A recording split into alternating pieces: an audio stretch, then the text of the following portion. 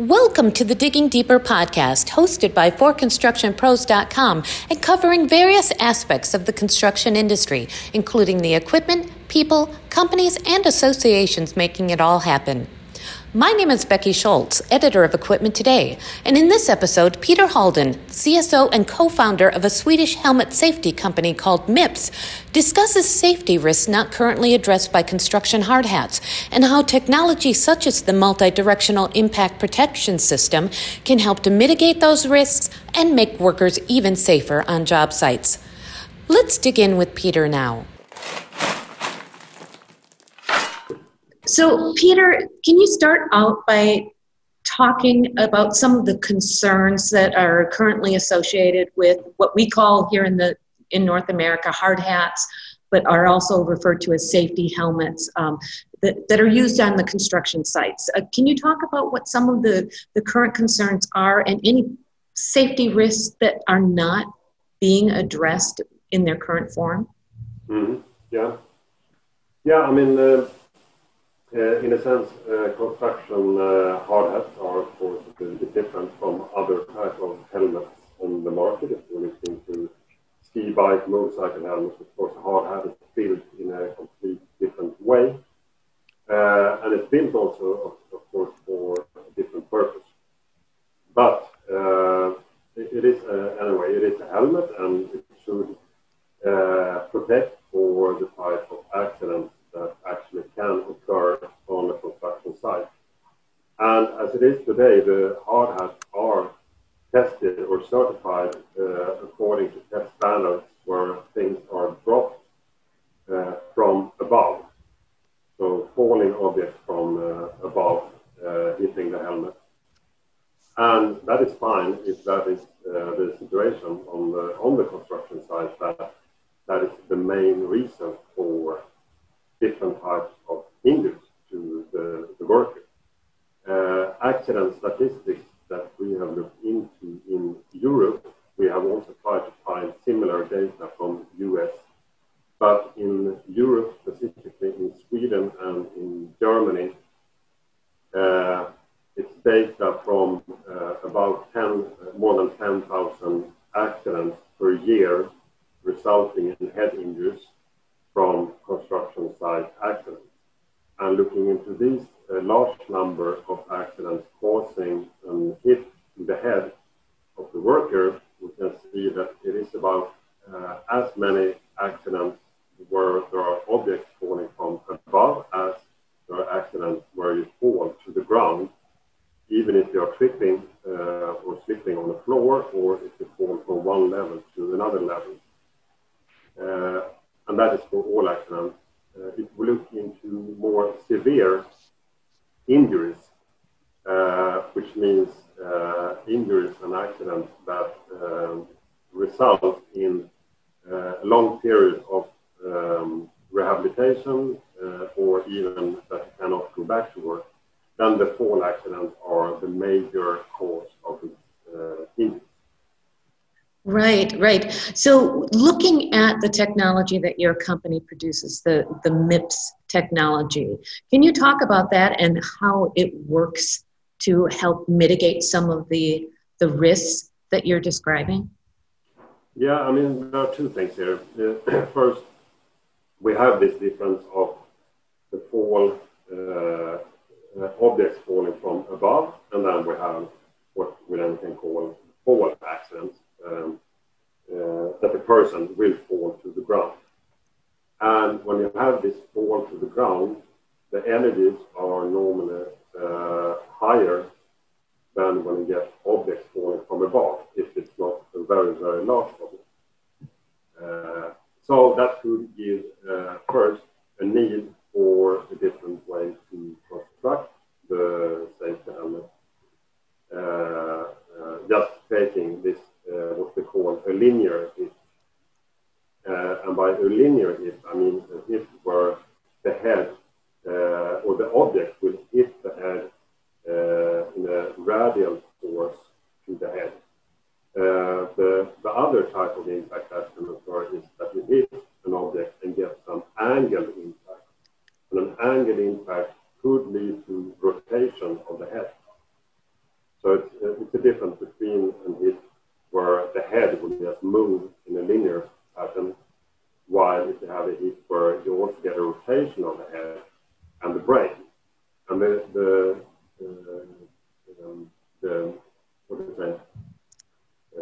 The serious thing about this is that the human head and the brain is much more sensitive to this rotational motion. And you can, for example, concussion is definitely related to this rotational motion. And therefore, we believe that we also should test helmets for this rotational impact situation. It is, of course, difficult to find detailed data from construction site accidents. So in that sense, we don't have any proof that the accident will result in a rotation of the head. But what we can see in the accident statistics is that the most common injury to the head and the brain, or the head, or the severe injuries are injury to the brain, including concussion and more severe brain injuries. And the brain injuries are definitely related to the rotational part. So, therefore, we are sure that adding test methods and also adding technologies to reduce this rotational energy otherwise transmitted to the brain is definitely going to reduce the number of injured people. Can you describe how the MIPS, the multi-directional impact protection system, works to help mitigate those types of injuries? Yeah, I mean, if it is that we have this angle impact, and what we do in the MIPS technology or a helmet that has, we have different kind of systems. But in the construction helmet, we have used a system that is quite similar to what we use in ski, bike, motorcycle helmets. So it is an idea where we mimic the safety system that we have in our head and the brain, where the brain can slide against the skull in the cerebrospinal fluid. So the brain can move a little bit against the skull and sliding a little bit against the skull. And that system is copied into the helmet. So we have a sliding layer, a layer with a low coefficient of friction. That means that we decouple the helmet a little bit from the head. Sorry. And you can say that we mimic also that you fall on ice. If you think that you fall on ice with your head, the head will continue in the direction it was supposed to go, compared to if you fall on asphalt where the helmet will grab into the asphalt and start to rotate. So you can take an example. If you have a basketball and you just throw it up and down, the ball will just move up and down. But if you throw the basketball at an angle, the basketball will start spinning after the impact. Okay.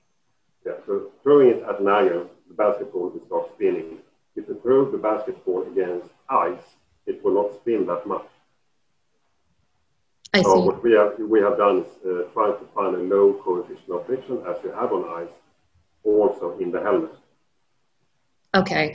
And so it is an actual physical insert. Is it something that is built, that needs to be built into the helmet that you're using, or is it something that can be added to existing helmets that are already in use on construction sites? Yeah, we always build in our system before the helmet goes out on the market. So it is not an add-on that the end consumer can add into the helmet. But it is we definitely can add it into an existing helmet with some smaller modifications. Okay. And so what we actually do in part, one of the solutions is to add in a plastic layer made of polycarbonate that is treated with a varnish surface that will produce this low coefficient of friction against the rest of the helmet. Okay. So looking at the types of examples, you mentioned several different industries that are already using this type of technology. Have you had any specific examples where it's helped to reduce brain injuries on construction sites? We started we have been working, the company started more than 20 years ago. We have been in the bike, ski, equestrian, motorcycle market for many, many years. And 3 to 4 years ago, we started to look into also the construction helmet. And the first question was, can we make a difference also for construction workers? What are the accident types? And can we actually get the MIPS system to work in this hard hat design? Now we know that we have that. We have technical solutions. We know that there are accidents where we definitely can reduce the head kinematics. But we haven't got any data yet because we haven't got so many helmets to the market yet. What do you see as some of the biggest challenges for gaining acceptance of the MIPS technology in the US and Canada? Is it just a matter of education of the construction work industry to let them know that this is something that is really an issue that needs to be addressed and it's currently not being addressed with the hard hat designs that they're using at this point? Yeah, it's definitely about education, and it's about to look into use scientific data, accident statistics, and use what we know about other helmet segments and how to make them safer, and use this knowledge into also the hard hats. And hopefully that will also lead to better test methods and test standards. So exactly. It's not only, the MIPS is one example how to do it, but you can of course do it in many other different ways. So the important is that the helmet manufacturers will get tools to design better helmets. Certainly. I think that that's going to be kind of a critical component to get the manufacturers to recognize that there are other options to be able to increase safety on the job site. Is there anything more that you would like to tell me about the MIPS technology or the opportunities to use it to improve safety on construction sites? We as a company, we put a lot of effort into this, and we would never be in a construction site helmet if we didn't believe that we would make a difference. And we also know, of course, that the worker needs a helmet that is comfortable, light, well ventilated, etc. So important also to implement the technology without changing or reducing the other key features of the helmet. Right. If it's not comfortable, they won't use it. So it's important to make sure that it meets their needs as well. Absolutely. Right. Well, Peter, this has been a really intriguing conversation about a safety issue that I don't believe many people realized was as much of a problem as it is. So I appreciate you sharing this information and enlightening us about a technology that's out there that could help to address it. Yeah, I'm happy to talk to you, and I hope it can help to spread the information and partly educate people. Exactly. Well, thank you so much for joining me, Peter. Yeah, thank you. You're welcome. Well, that's it for this edition of Digging Deeper. Thank you to Peter Halldin at MIPS for taking the time to talk with us today. Tune in every week for another episode of the Digging Deeper podcast by forconstructionpros.com. You keep listening, we'll keep digging. Until next time.